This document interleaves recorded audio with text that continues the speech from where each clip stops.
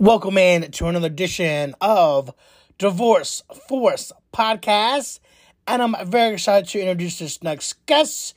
He is a former NFL player himself.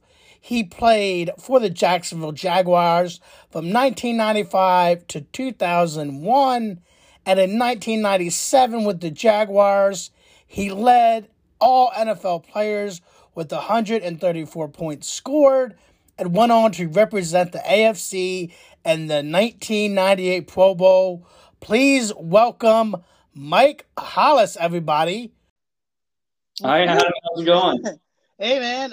Excited to have you on the pod. I have not had a former player on, so it's really excited to have you on the pod this evening. So, yeah. Right on, yeah. Good stuff. Sweet. And I'd like to start out, where did sports play, for you early on as a kid, going back, whether was it playing, obviously, growing up with your brothers and sisters or going to games, as a fan, where did that start for you? I really didn't go to a lot of sporting events as a young kid. I was more very active with my neighborhood kids, my brothers. I had a couple stepbrothers who lived with us for a while, and a lot of very active neighborhood kids that were I don't want to say bad influences, but they challenged me in a sense where it was always competitive and fun, and I learned a lot, actually. There's been times in playing in the NFL that I literally have a flashback of a certain play or certain tackle or something when I've actually tackled somebody in a game. I think immediately about my childhood experiences tackling my neighborhood buddies. It's crazy. That's awesome. That's awesome. So you had a tremendous college career and obviously a great pro career as well with the Jacksonville Jaguars, and spent your last season with the Bills. But talk about, when did you realize that you could be a professional athlete and be, kick on a pro level?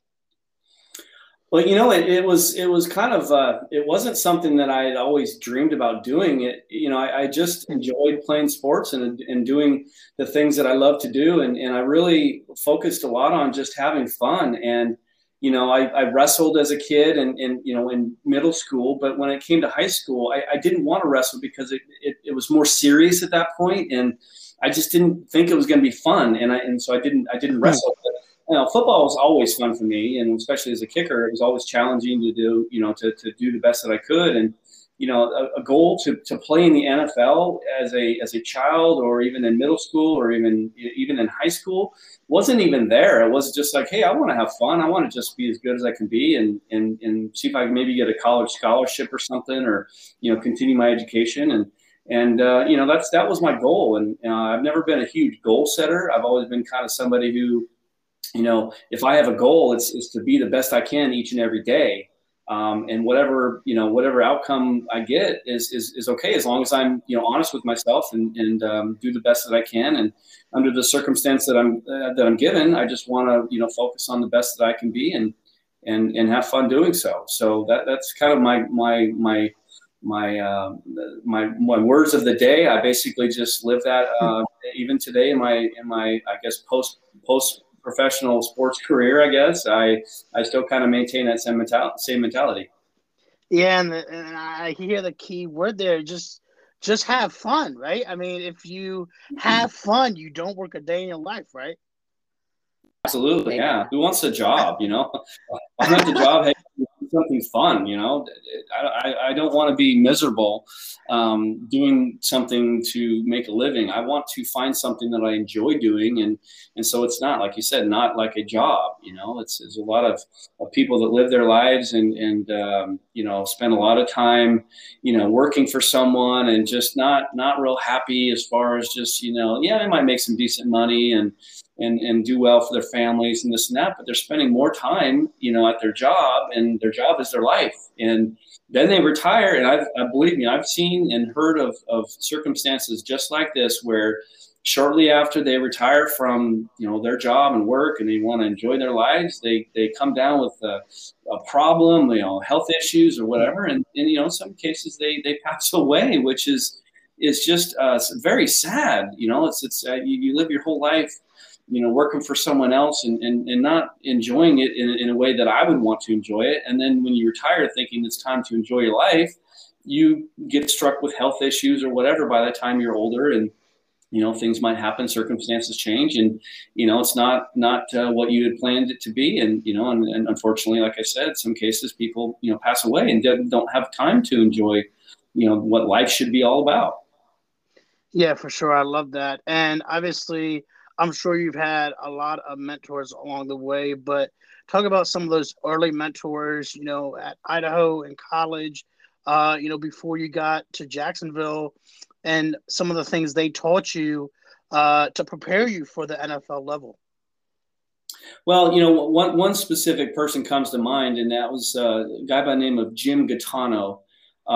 He grew up in the Northwest, and he was a kicker as well. He's older than me, so he played for a different high school than I did, but his coach back when he was playing in high school in Spokane, Washington, was my head coach at the school that I went to. Different schools, of course, but Jim had actually had some records in the Greater Spokane League, and when he, finished working out and trying to get in the NFL, which he did, he got in real briefly with the Kansas City Chiefs in 1987. And he, came back home after that camp. When he got released, he was competing against Nick Lowry, and, a legend in himself there. So Jim, got released and came back and just decided he wanted to start coaching, and went around a lot of the schools locally in Spokane, and started working with some of the kickers, and I was one of the guys that he came and saw. And, to be honest with you, I didn't really listen a whole lot to him because I only saw him every couple of weeks or something. It was just some guy that just showed up and like, who's this guy? But, trying to, for recruiting and creating a highlight tape, back then we had the VHS, and, creating VHS tapes to send out to colleges. And, I didn't get a lot of looks. It was more of, they thought my size was a factor, and I wasn't, I was a good kicker, but I wasn't somebody that they were, a lot of the Division I schools were looking for. And so, so I'll share more about that, but more about Jim. He was the one that kind of took me under his wing, and I listened real well to him, and I think that's one of the things that he really grasped onto, the fact that I listened to him and I did what he said. And I'll tell you why that's such a big deal nowadays, because it's hard to get some kids to listen to what we're saying. But my point with Jim is the fact that he taught me everything I know about kicking. And, he went to California for a while when I went off to junior college. And then when I went to the University of Idaho, so I did spend 2 years in junior college before I went to Idaho. And right in the middle of the season, he was at one of the games I was playing in Spokane, right outside of Spokane, playing Eastern Washington University. And he was there watching the game, and he came up to me at halftime and said, "Hey, Mike," and I'm like, "Wow," but started coaching me right there on the spot, of course. But he, after that game, of course, we got together, and he would come down to Idaho and literally stay with us for a couple weeks at a time in an apartment. I'm a college student, and here he is sleeping on my couch, and just wanted to be down there and coach me. And my roommate was a kicker too, so. We definitely welcomed his coaching, and from that point on, I really took it serious. Clearly, at that point, and then from that point on, I just we got better and better and better, and he worked with me. And the thing with Jim is he's very dedicated. He always wanted to go kick, and so did I. And the stuff he was teaching was so different, and it was so challenging, but I loved it. And that's where I kind of, feel that it really prepared me for, playing the NFL because it's a different kind of mindset. So, as far as a mentor, going back to your question, Jim is the guy that, my parents, of course, supported me through all my sports and, soccer and football and stuff like that. They were always at games and always supported me and cheered. And, but when it came down to the technical, preparation, Jim was the only guy, really the only person in my life that really taught me the ropes about kicking and just what it took to be a professional in that manner. So really appreciate everything. And now Jim is my coach with me in my kicking academy here in Jacksonville. So we've been together for a long, long time. I love that. That's great. It's always important to have relationships like that. And not only has he helped you, but you can give back as well. And that's great to have those relationships. It's huge. So talk about, when you got to the NFL level, was there anything that was surprising or that you didn't expect coming into Jacksonville, putting on the uniform? Was there anything that surprised you or kind of took you back when you got to the NFL level? Well, my first experience with the NFL was with the Chargers in '94. I got on with them in training camp. I was basically a preseason, camp leg for John Carney. So I learned a lot there. And I guess one of the things that I was surprised with, University of Idaho was a 1AA school, so it wasn't a big, huge powerhouse school. So I kind of took baby steps as I matured through my whole football career, starting in middle school, played in high school, then I go to junior college, so it's just a little bit of a step above high school. Then you go from a junior college to a Division I AA, and then you go from a Division I AA to the NFL. The guys, like the size of the other players, there were some big guys I played against, and had as teammates at Idaho as well. And going into the NFL, the guys were not a lot bigger. I thought they would be much bigger, but they weren't as, a lot bigger than as far as what I expected. But the biggest surprise for me was how fast those big guys were. I was floored. I'm like, I'm a small guy. I'm kind of athletic. And I'm kind of running around. These guys are right there with me. We're doing conditioning, and I'm looking down the line thinking I've got this lead because we're conditioning with the linebackers or maybe even the linemen.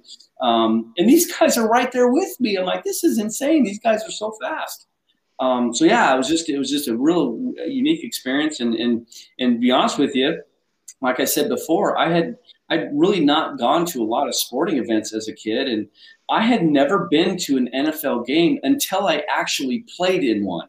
Wow. That was a bizarre experience as well. So I never, I grew up in Washington State, so I guess, the Seattle Seahawks were a team that I kind of watched a little bit of, but I was on the total opposite side of Washington State. So it took, it was a good, 4-hour drive to get over to the other side. And, we never went to any games, any NFL games. And so that was my first experience was in Canton, Ohio, in the Hall of Fame game when the San Diego Chargers were playing the Atlanta Falcons, and I was wearing number 9 as a kicker on the San Diego Chargers team. It was just incredible. Wow, yeah, and talk about that. Getting that first experience, in the NFL with the Chargers, and what was that like? And what kind of feelings were you experiencing? During that time? I really enjoy the kind of the path that I took, and not necessarily because I chose, it just was how it went. With regards to going into a training camp with an NFL football team fresh out of college, which is hard to do, and even more so these days, because there's a lot more competitive kickers out there, and so it was challenging to get on, and I got on with the team, and just being there and learning the experience of what it was like, and kind of getting an idea of what it takes to be a professional. I thought that was just an amazing opportunity, and I learned a lot from John Carney. And going in there, and really the moral of my story is the fact that I was a camp leg, and I knew that. I knew I was going to get cut sooner or later. John Carney was 4 years in, or maybe 5 years in the NFL at that point. He was a legendary kicker, and of course I knew a lot about him because on the West Coast I watched the Chargers as well. And I knew his abilities, and he was a great kicker and a great guy. And matter of fact, I posted something on social media recently. It was a testimony from John Carney to me and my kicking academy, which was amazing. And I just had never posted that before, and I decided I should. But John is an amazing guy, and I learned a lot from him. But I think the thing that was really cool about the way I treated that training camp was the fact that I wasn't, I knew that I was going to get cut, and I knew it was just going to be an experience for me, and I wanted to make the best of it. But it kind of took some pressure off me in the sense that I didn't have to win a job, because I knew that I wasn't going to be the guy. I just kind of knew, like, hey, I'm just good camp leg, and I accept that. And that was fine. And I think that took some pressure off, and it made me kick a little bit better than I may have had I had more pressure thinking I could be the kicker for the Chargers. And again, it was such a new experience. I just wanted to soak it all in and enjoy the experience and do the best that I could without a lot of pressure. And I actually did very well. And honestly, they wanted me to come back the year after, but John had gone to a Pro Bowl that year. And if John were sitting here with us on this interview, he'd tell you exactly what he told me years ago. He said, Mike, he said, you pushed me in that training camp. You were a very good kicker, and you made me a better kicker that year. And I think I attribute, a lot of that success that year and going to the Pro Bowl to you, because of how much you pushed me. And John's just a very honest guy like that. And if he, hopefully he'll listen to this one day and he'll agree. Yeah, absolutely. I told him that. I really for saying that, but so that's kind of what I took from my first experience in the NFL, going in knowing that it's just a camp leg, and I had a great time, and I loved every minute of it. I love that, and the key part there is knowing your role. I mean, I think nowadays with social media and things going so fast at times, a lot of times even students are getting ready to graduate. I think sometimes we get lost in the fact that it might be instant, right? That instant gratification. So how did you keep that even keel mindset to understand and know that I understand that this is my role and I'm going to perform to my best of my abilities so that in the near future, I'm going to have the role that I want to have, knowing that this is my role right now? Well, that's a great question, and I kind of alluded to that, and more so with my mindset about just doing the best I can each and every day under the circumstances I'm given. As a kicker, you're kind of singled out. There's the snapper, there's the holder, and then the rest of the team is blocking for you, and but you are the only one kicking the football. You're not like clearly a receiver is going to catch a ball that's thrown to him. He's the only one that's going to catch it for the most part. But as a kicker, you're the only guy on the team that's doing that job. And ultimately, what I've kind of created this mindset, and really it's not a secret. It's not science. It is what it is. My competition was myself. I wasn't somebody who with the Jaguars, they brought a kicker in every training camp. There was always a new kicker they were always great kickers. They're coming fresh out of college, fresh legs, and at any given, year or training camp, I could have gotten beat out. But I was not a kind of guy that would be, malicious or try to, vindictive or do anything to the other kicker, to make him feel bad or try to, be really, a bad competitor. I was applauding them. If they had a great day or a great kick, I would say, man, that was an awesome kick, man. Good job. Because I wasn't competing against them in my mind. I'm competing against myself. I want to do the best that I can. If they do better than my best, they deserve the job. There's no other way around it. I mean, it's, clearly, and I'm a realist. I'm not someone who's going to make excuses and say, when I'm a better kicker than him, when clearly his stats were better than mine, if that was the case. But, every season, every training camp, I was a little bit better than the guys that came in, and I just maintained my position. But again, that was my mindset each and every year was, I got to do the best that I physically can. And let the cards fall where they may, and be happy with it. If I can honestly tell myself at the end of the day that I did the best I could under the circumstances I'm given, then I'm okay with whatever outcome happens. So I think there's a lot of people out there that may not be that way and kind of think a little bit differently, and in a sense where they're always competing against somebody. And, just look within yourself, compete against yourself and make yourself the best you can be, and accept failure. That's another thing that a lot of people cannot do, is accept failure, but they would rather make excuses. And those are people that you wouldn't be able to trust, because they're always going to have excuses or whatever. But, the mindset of of someone who's mentally strong and can accept failure and know that they've got to be at the best of their ability each and every day, then those are the professionals. Those are the guys that last the longest in the professional sports arenas, and those are the ones that are most successful. I love that. The only competition is with yourself. I love it. I mean, for those, I've been in sales. I mean, it's so true. Like, we can look at the leaderboard all day. We can look at those numbers all day long. But if you're just looking at the competition, you gotta compete for yourself, because that's gonna set you apart from. That's really gonna set you apart from the competition.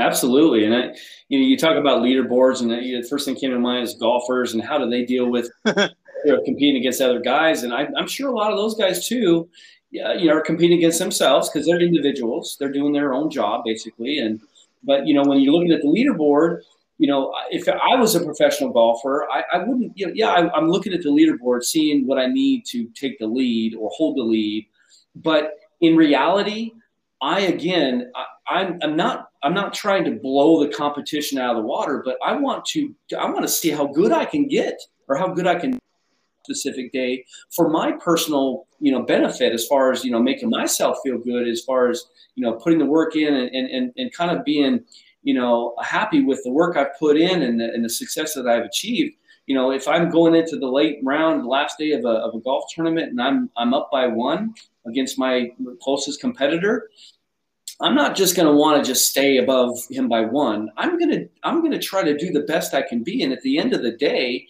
if I beat him by 10 strokes, that's great. If I beat him by one stroke, that's great too. If I lose to the guy and I did the best that I could under the circumstances that I was given, then he deserved the win. So again, it's the mentality of just trying to, do the best you can and not worry about the rest. Yeah, for sure. And you spent a short time in San Diego, and then coming to Jacksonville, being it was expansion team at the time. What were your feelings, coming into Jacksonville, a new city, a new team, a expansion team? What did, the coaching staff, Tom Coughlin, the ownership at the time, come in with that mindset of this franchise, and kind of what you were feeling, coming into Jacksonville as well? Well, it's looking back and saying what I'm about to say, I feel I'm kind of I feel like I'm not very nice in what I'm about to say. But when I came to Jacksonville was the dirt parking lot, the stadium was still getting built, just didn't seem like a professional organization visually. Okay, the coaches' offices were out in trailers, the training room was in a tent. It was just a really bizarre kind of thing. And I had, the year before in training camp, I was with the Chargers, who clearly are established, and they have all the bells and whistles. They have all the accommodations and everything that you can imagine was there. And at first, okay, that's why I feel bad by saying that. At first, it didn't feel as good as the Chargers. And I remember talking to a reporter who asked a very similar question that you just asked, and I said exactly what I'm telling you now. I said, well, Jacksonville, it doesn't seem like San Diego, and it's not real professional, and it's, you kind of have to think about, what is this a professional NFL team? And looking back, I'm like, what in the world was I thinking? Why did I say that? Of course, you're 22, 23 years old. You don't say the smartest things when you're that age. But honestly, it was, and I quickly realized that, it's a brand new franchise, and, they're still working out a lot of kinks, and the kind of the first really weird moment was going to Stevens Point, Wisconsin for training camp, and getting on the bus with, after, landing there from a plane, getting on a bus with a bunch of other, NFL guys are going to camp, and they put this video on the bus, and it was kind of like a welcome to Stevens Point, here's what to expect kind of video. And it was, kind of like, it was great. I thought it was cool, but it was just weird. It was kind of different. We're taking a bus to a college campus to have a training camp in Wisconsin, but I'm playing for the Jacksonville Jaguars, and what in the world am I doing in Stevens, Wisconsin? But you quickly realize this this is the way it is, and you just have to go with the flow. And again, you have to turn off all that exterior, thinking and opinion making, I guess I should say, and focus on what you're there for. And that's, I quickly learned that, after getting settled in, I'm like, okay, well, now I got to go to training camp practice, and I got to, compete for a position. And, and I knew, when I mentioned before about, the Chargers wanting me to come back to San Diego, I had already gotten some information from Jacksonville saying they wanted to see some tape and see me kick and everything. And I around that same time, I got that information from the Chargers saying, hey, we want you to come back. And Bobby Beathard was the general manager at the time with the Chargers. And he's a nice guy. And I asked him, I said, hey, Bobby, John had just gone to the Pro Bowl. I said, I know if I come to San Diego again, I'm just going to be like I was last year. John's settled in, I'm sure. I don't know if he got a big contract or what he's doing now, but I know he's the guy. It's going to be a repeat of last year. I said, I got a call a week ago from the Jacksonville Jaguars who wanted to see some film. I want to give that an opportunity because, they had Scott Sisson on the roster, and not to a great kicker. He was a great kicker and a great dude. He's a funny guy. I love the guy. And he was my competition in training camp and eventually, of course, but I knew that I had a better chance of getting a job over Scott Sisson than I did with a Pro Bowl guy like John Carney, clearly. So I knew my opportunity was better in Florida. And so I asked Bobby if he would let me, give me a couple of weeks or whatever. And he agreed and kindly agreed and said, yes, absolutely, Mike, we understand. That's great. We'll just keep us posted and let us know in a couple of weeks what happens. And we wish the best for you either way. And Jacksonville was kind of dragging their feet a little bit, and it took some, hair pulling and some constant calling from an agent and my guy Jim Gattano again. Jim had done way more than my agent did to get me to Jacksonville, honestly, because there was a period of time where the scouts came back to my agent and said, we really like Mike. His kickers, his kicks are really good. He kicks, real solid. He hits a good ball. But Tom Coughlin, he's looking for a bigger kicker. He's looking for a guy that's taller, bigger, heavier. And that was not the answer I was looking for, because I'm like, why would it matter my size? If I kick like I'm 6'2", if that's the case. Well, I didn't say that. Jim, when I went out to kick with him that same day, I was told I was too short. I told Jim that, and he was kind of a little furious. Back then, we didn't have cell phones, so he went to the nearest payphone after we got done kicking, called up the Jaguars, and he just basically let him have it at that point. So you guys have no idea what you're talking about. Mike kicks like he's 6'2". Why would it matter? As a kicker, he does not have to be big or tall. All he does is kick the ball. So why would it matter? So basically, we talked them into giving me a workout. We drove to Central Washington, Tri-Cities area, had a great workout with a scout. They reported back to the Jaguars. It still wasn't enough to convince them. Finally, the day before, of around 2 weeks, when I had told Bobby that I'd give him a call, Bobby Beathard, I'd give him a call and let him know. It was a Sunday evening. I had told my parents and my girlfriend at the time, which was my future wife, no longer married with her, but that's another story. But my point is, told her, I was telling my parents, I said, listen, Jaguars are dragging their feet. I'm not getting any answers from them. They've already kind of said I'm too short. I feel like I'm just spinning my wheels here. I'm going to call San Diego tomorrow morning and let them know that I'll come back there. I don't want to waste an opportunity to be in another training camp. That next Monday morning, I get a call from the Jaguars. And they say, we want to fly you in for a workout. We have a mini camp coming up this coming weekend, and Tom Coughlin wants to see you kick in person. So pack your bags. We'll get a flight for you. Come on out if you want to. And I said, absolutely, I will definitely be out. So I definitely took that chance, and well, not really a chance. It was an opportunity I was waiting for, and went out there and performed well. And I was the only guy they flew out, so I knew that was something that was kind of serious. Like, man, they've probably exhausted all their other opportunities. Tom's looked at every big guy he could possibly find. They weren't that good at the time or something. And so they finally succumbed to bringing the short guy in, and I came in and kicked really well, and they signed me, and so I was there for that mini camp, and met the guys, and the rest kind of fell in place. Yeah, I love that. I mean, having, because there's so many things, being an athlete, and particularly, professional athlete, getting scouted by so many scouts and having, tape looked at and every play analyzed, and not just plays, but, height, too short, or this person's not lanky enough. And throughout that whole process, you continue to have a positive attitude. So that's tremendous. I love to see that. So talk about, some of your favorite moments being in Jacksonville, and what did you enjoy most during your time there with the Jags? Oh man, where do I start?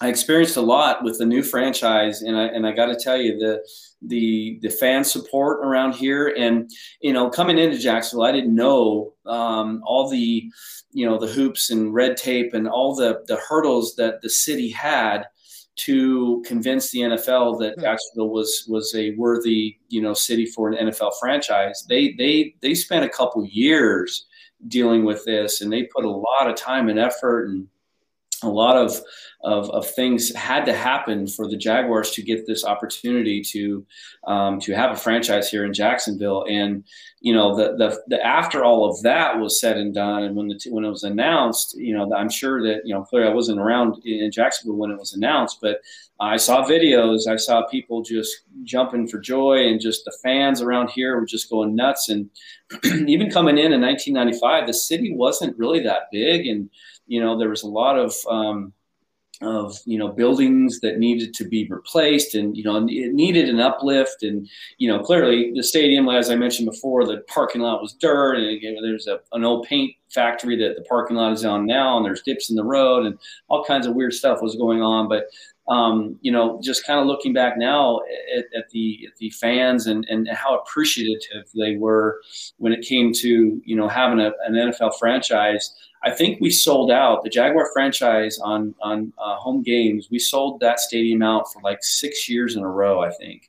And then we kind of started to lose some games and lost some good players. We got into a salary cap issue, and so a lot of the players were leaving and going to other teams, and so the fan support kind of dropped a little bit. And we've had some ups and downs since then. Of course, you probably know a little bit about what the Jaguars have been through in the last 20 years. It's been really up and down.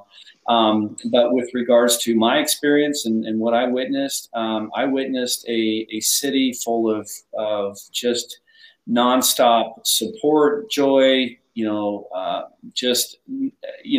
was an amazing experience being here. Tom Coughlin actually had an addendum to every Jaguar contract that he signed with every player. We had to have at least 2, paid or not, 2 public appearances every year. And 2 probably wasn't enough, but that's more than any other team, as far as I know, does. He made it mandatory for us to do 2 appearances in the community, get our faces out there, get known, let everybody in the city kind of know about us and learn about the city, learn about the fans, learn about the people, the culture, everything about Jacksonville, because of all the support that they've given us. And I've just, as a fan standpoint, as a player playing for the city and the fans, it was an amazing experience. Crazy fun fans. We had an awesome stadium. We still do. Awesome experiences, awesome games in that stadium. We had some amazing Super Bowl runs, I would say, because, we came when I was here in Jacksonville, we came 1 game away from the Super Bowl twice.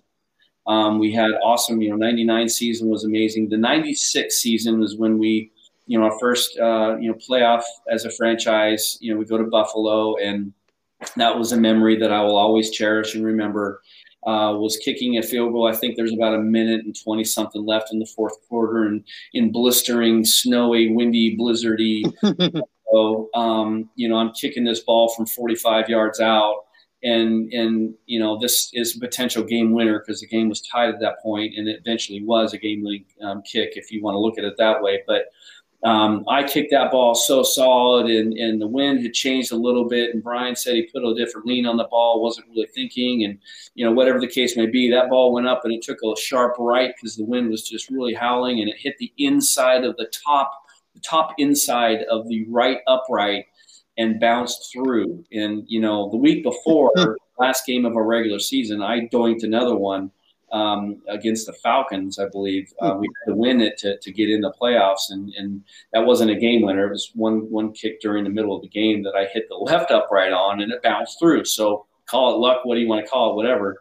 A little lucky there, and then we go to Buffalo, and I do the same thing on the actual game-winning kick at that point. But we knock off the Bills, and now we're like, hey, who are these Jaguars? They just beat the Bills. The Bills had a Super Bowl run for how many years in a row there at that one point, and right, so they were very good and very, very, very well known. So this unknown franchise of the Jacksonville Jaguars comes in and beats the Buffalo Bills. Then we go to Denver. We're not expected to even come close to beating Denver. They were 14-2 that year. And we had an amazing game, and we knocked off the Denver Broncos. And the best memory that, back to your question originally, I do babble a lot, sorry. The best memory that I do have back in those days was coming back from Denver after we beat the Denver Broncos to go to the AFC Championship game. We flew back, and the captain gets on the plane, and it's like 2 o'clock in the morning, might have been later than that, maybe 2:30, 3. And captain gets on and says, hey, just to let you know, guys, we've been cleared to do a little bit of a flyover. If you guys on the left-hand side of the plane look out your window, you'll see something you recognize, and we'll still circle around, and we'll be landing shortly. So take a look. And he banks a sharp left, and everyone looks out the window, and we're flying right over the stadium, and it's all lit up. And you can see like 30,000 fans. You can literally see them just screaming. Clearly you can't hear them, but you can see them just fist pumping and just going crazy because they knew everything was set up in the stadium because we were going back there to talk and kind of welcome the fans and just kind of celebrate, and so they knew that it was us. It was announced to them that it was us flying over, and then even when we landed at the airport, there was thousands of people at the airport lining up the streets with signs. And again, this is 2:30, 3 o'clock in the morning, and there's thousands of people at the streets, lined up at the streets of the airport. And we take these buses all the way back to the stadium, and everyone gets off, and we all go in the stadium. And again, there's 30 to 40,000 people in the stadium, or whatever the number was. It was a lot of people. And we, a couple of players were asked to speak, and Dave Weidel gave his famous "Jacksonville, do you believe in miracles?" speech, and it was just an awesome experience, and nothing, something I will never ever in my life ever forget. It was just amazing. Yeah, that's awesome. You talk about the electricity in the stadium.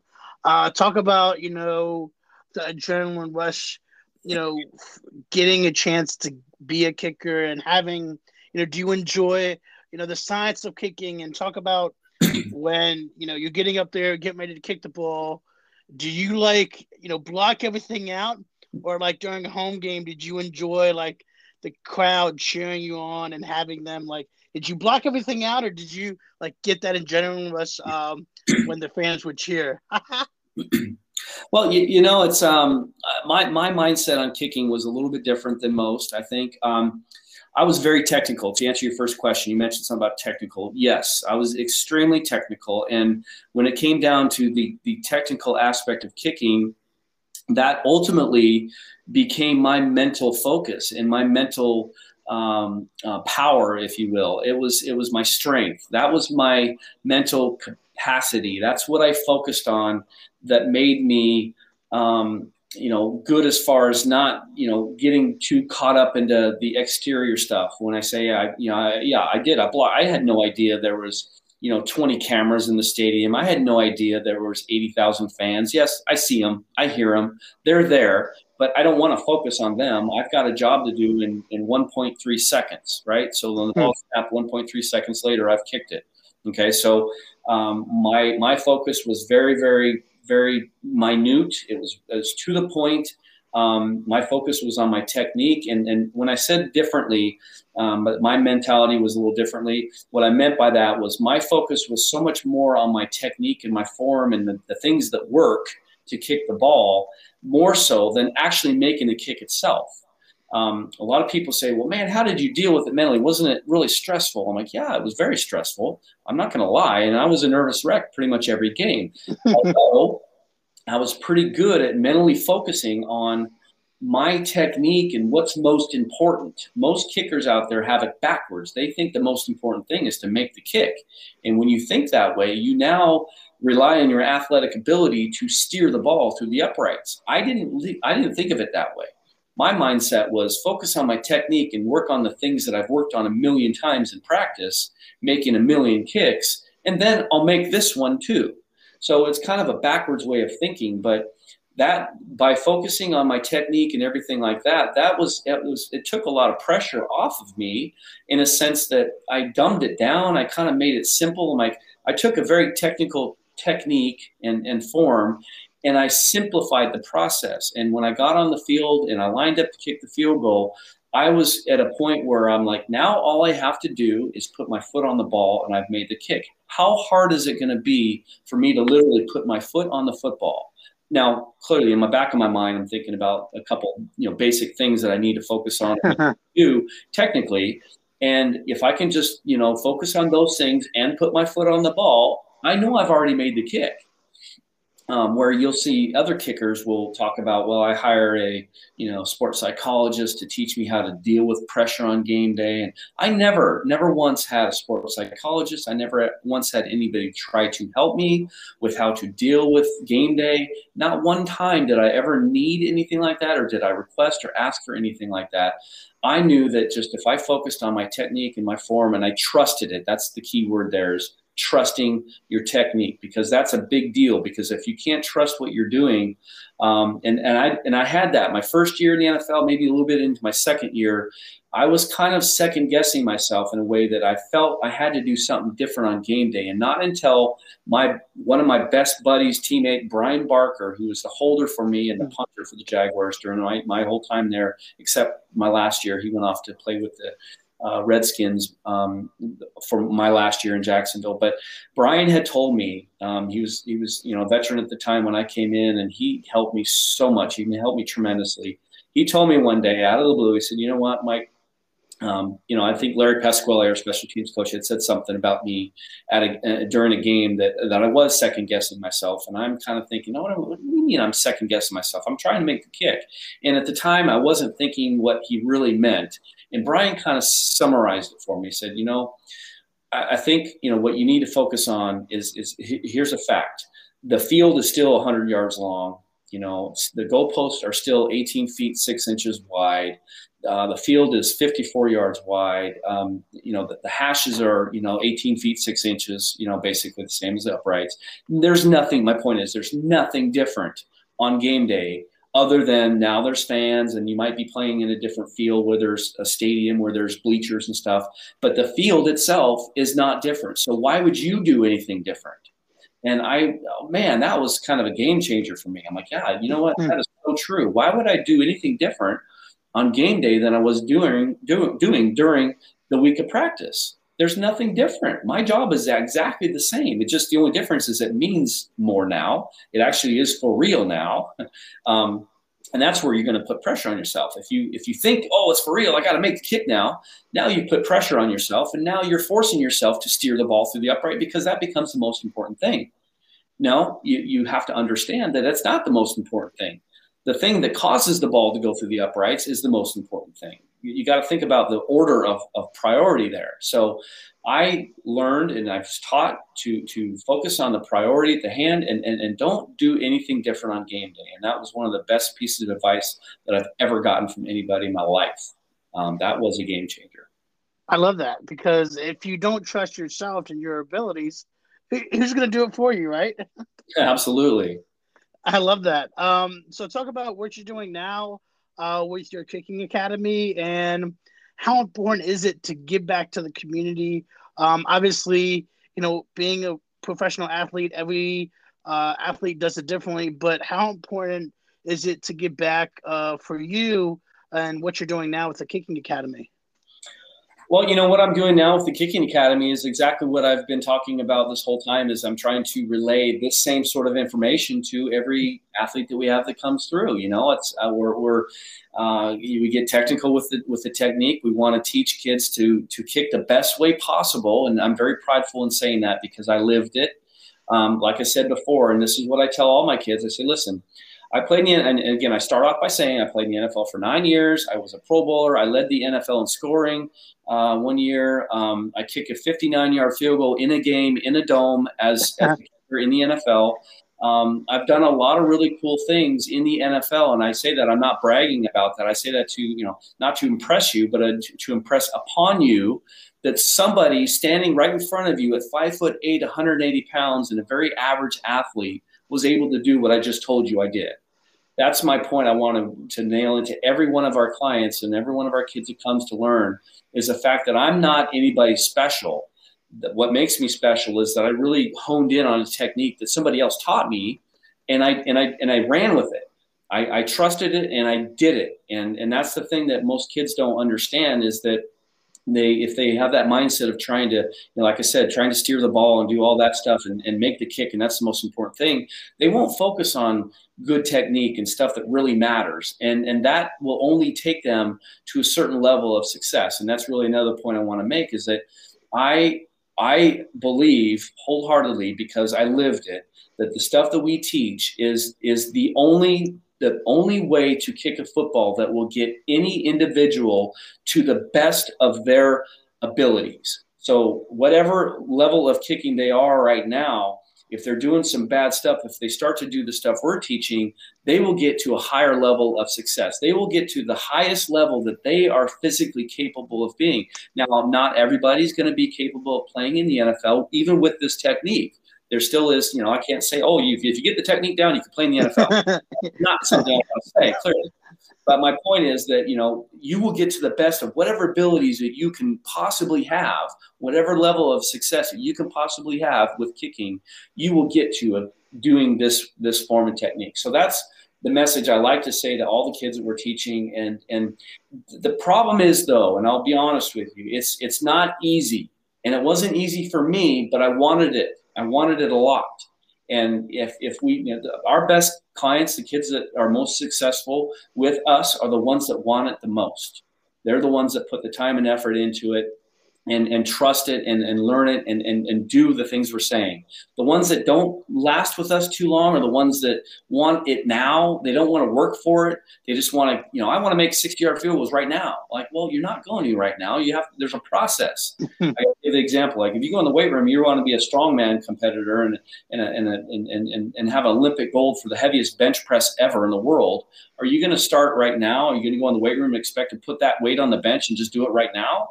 No, you got to take some time and to develop that. It's muscle strength and everything like that. Clearly, it's a little different from kicking, but that's the point I'm trying to make with all the kids. Now, as far as giving back to community and being involved in things, I not only in my kicking academy I do, and I'm always there for kids. And I used to go to a lot of the high school games. I don't do that much anymore. But I am involved in the community. I'm part of our Jaguar Ambassador group, which is a group of former Jaguars that have retired that still live here in Jacksonville. We do appearances. The team asks for us sometimes to go out to do some appearances if they need us, and we do. I'm also part of the NFL alumni, the Jacksonville chapter here. I was actually part of the board, but I'm not physically a part of the board anymore, but I do help out with a lot of the events that they ask me to and different things that I'm asked to do. I told my girlfriend the other day, I said, I'm the yes man. If you ever see me, Harry, that's me. If you ask me to do something, I'm like, yeah, sure. Well, yeah, why not?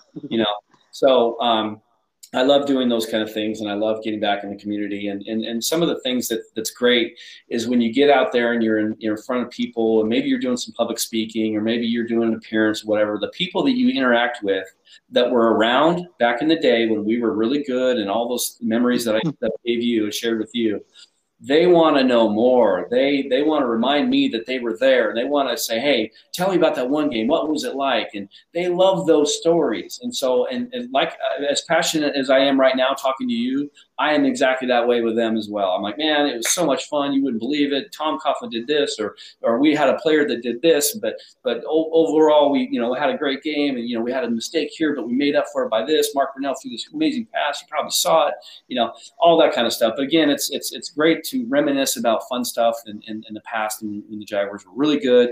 Hopefully that'll change with the new draft picks this year. We're telling you, this city is excited.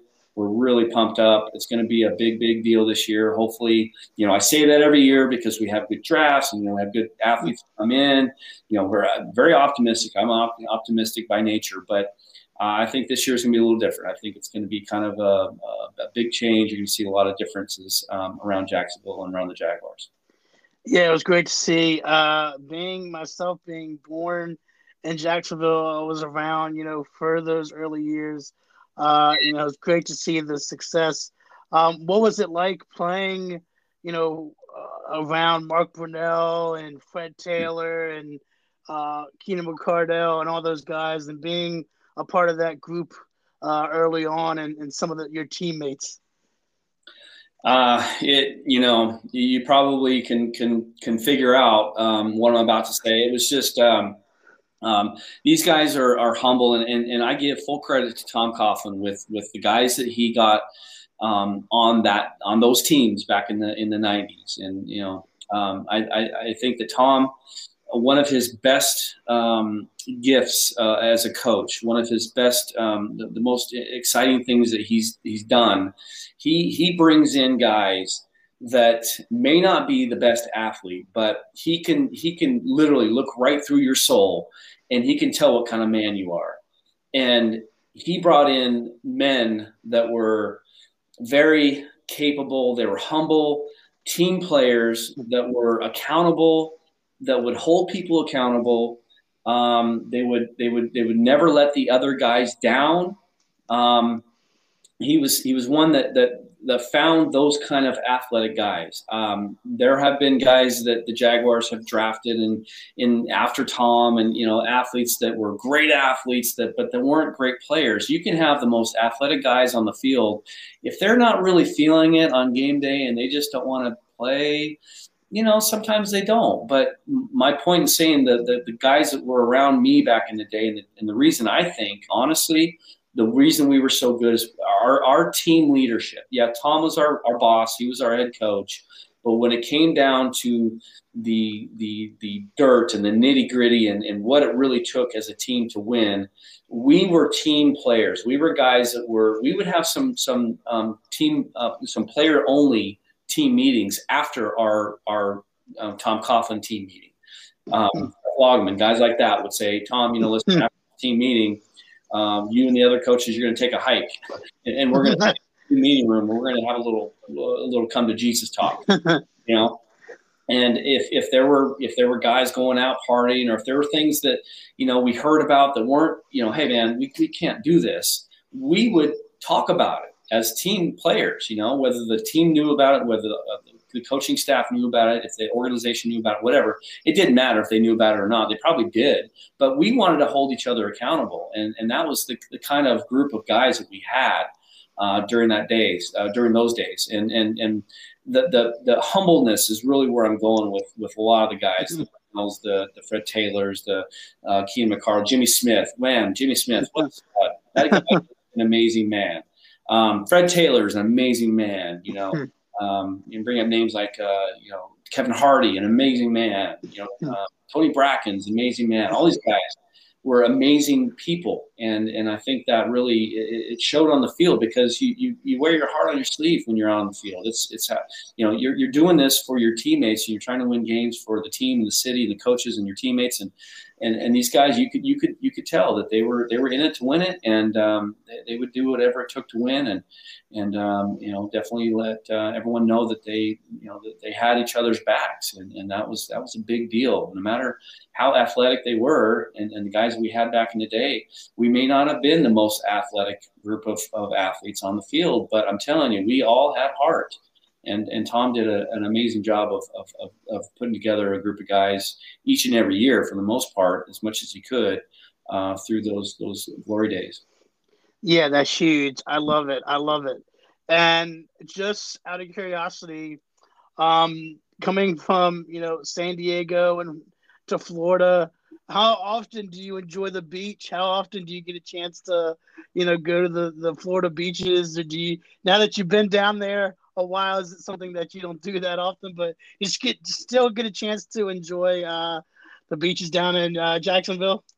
Absolutely. I live about 10 blocks from the ocean, and believe me, I'm on my beach cruiser quite a bit. I cruise around on the beach cruiser. It's it keeps me young. I love to get out in the sun and just get out in there in the sun and kind of, I don't always go to the beach itself, but I'm always around the beaches.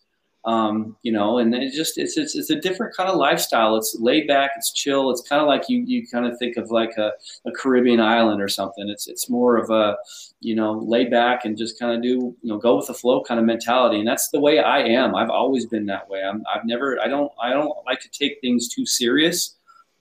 Yes, I understand that there's times when I have to, but I don't want to. I want to be free living, and I just want to just kind of, go with the flow and have fun with life and be happy. And I think if you get in a situation where you're putting pressure on yourself, or maybe if you're in an area where you're living.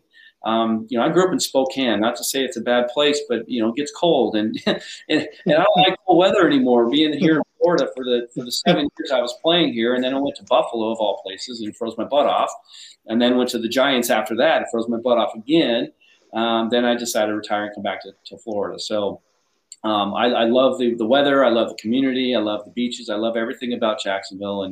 And like I said, I'm 3,000 miles away from my hometown, and I do go back and visit family at least once a year.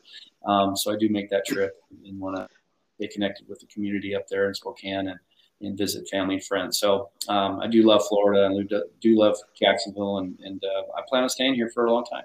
That's awesome. And obviously for those fans who were around when the team came to be, the song was Welcome to the Jungle. It was like anytime that played in the stadium would rock. So what was that like? And if you coming out of the tunnel, what would your song be, coming out of the tunnel? What would Mike Hollis be playing as you walk out of the tunnel?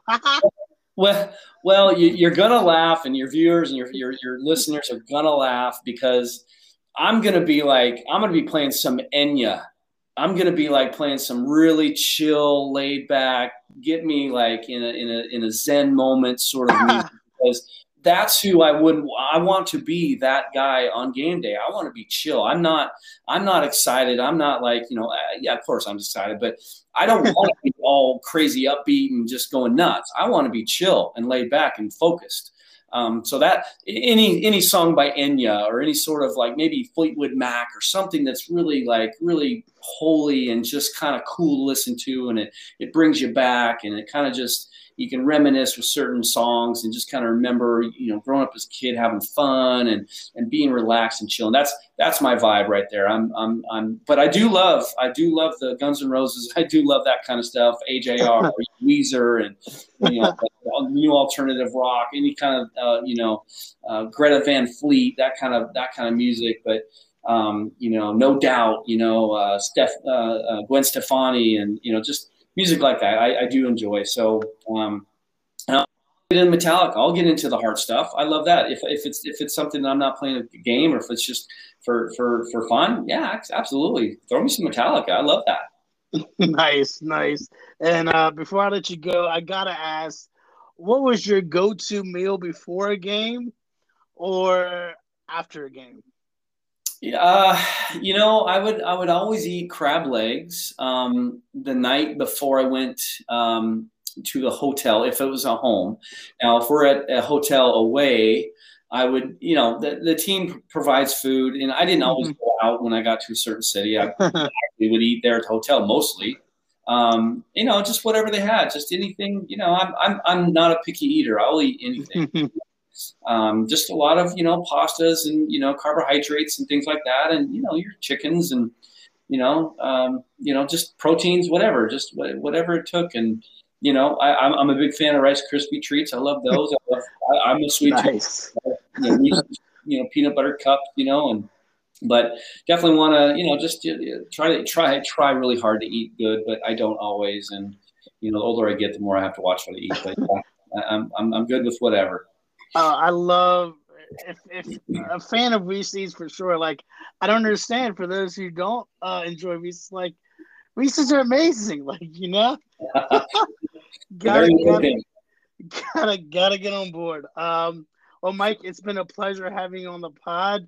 I really appreciate it. If people want to find more information about your kicking academy, what you're doing in the community, what's the best way to do that? Social media is always an easy way. Proformkicking.com is a website. All my social media handles, pretty much for the most part, are Proform Kicking. That's I tell people, I say if they can't remember that, I say Google my name. Yeah, right. Pretty easy to remember. But Mike, it's been a pleasure. And hopefully, how's the weather there in Jacksonville? It's been beautiful. Last couple of days been really hot. I love the heat, so I'm okay with it. We had some rain last week, but it's been nice. I've been outside the last couple of days. It's been really nice. Yeah, I'll be heading down there at the end of the month. So I'm looking forward to some summer weather before I head down for some beach vacation. Well, there you go. Come on down. Nice. All right, Mike. Well, it's been a pleasure, and you have a good evening. Okay, thank you, Adam. Appreciate it.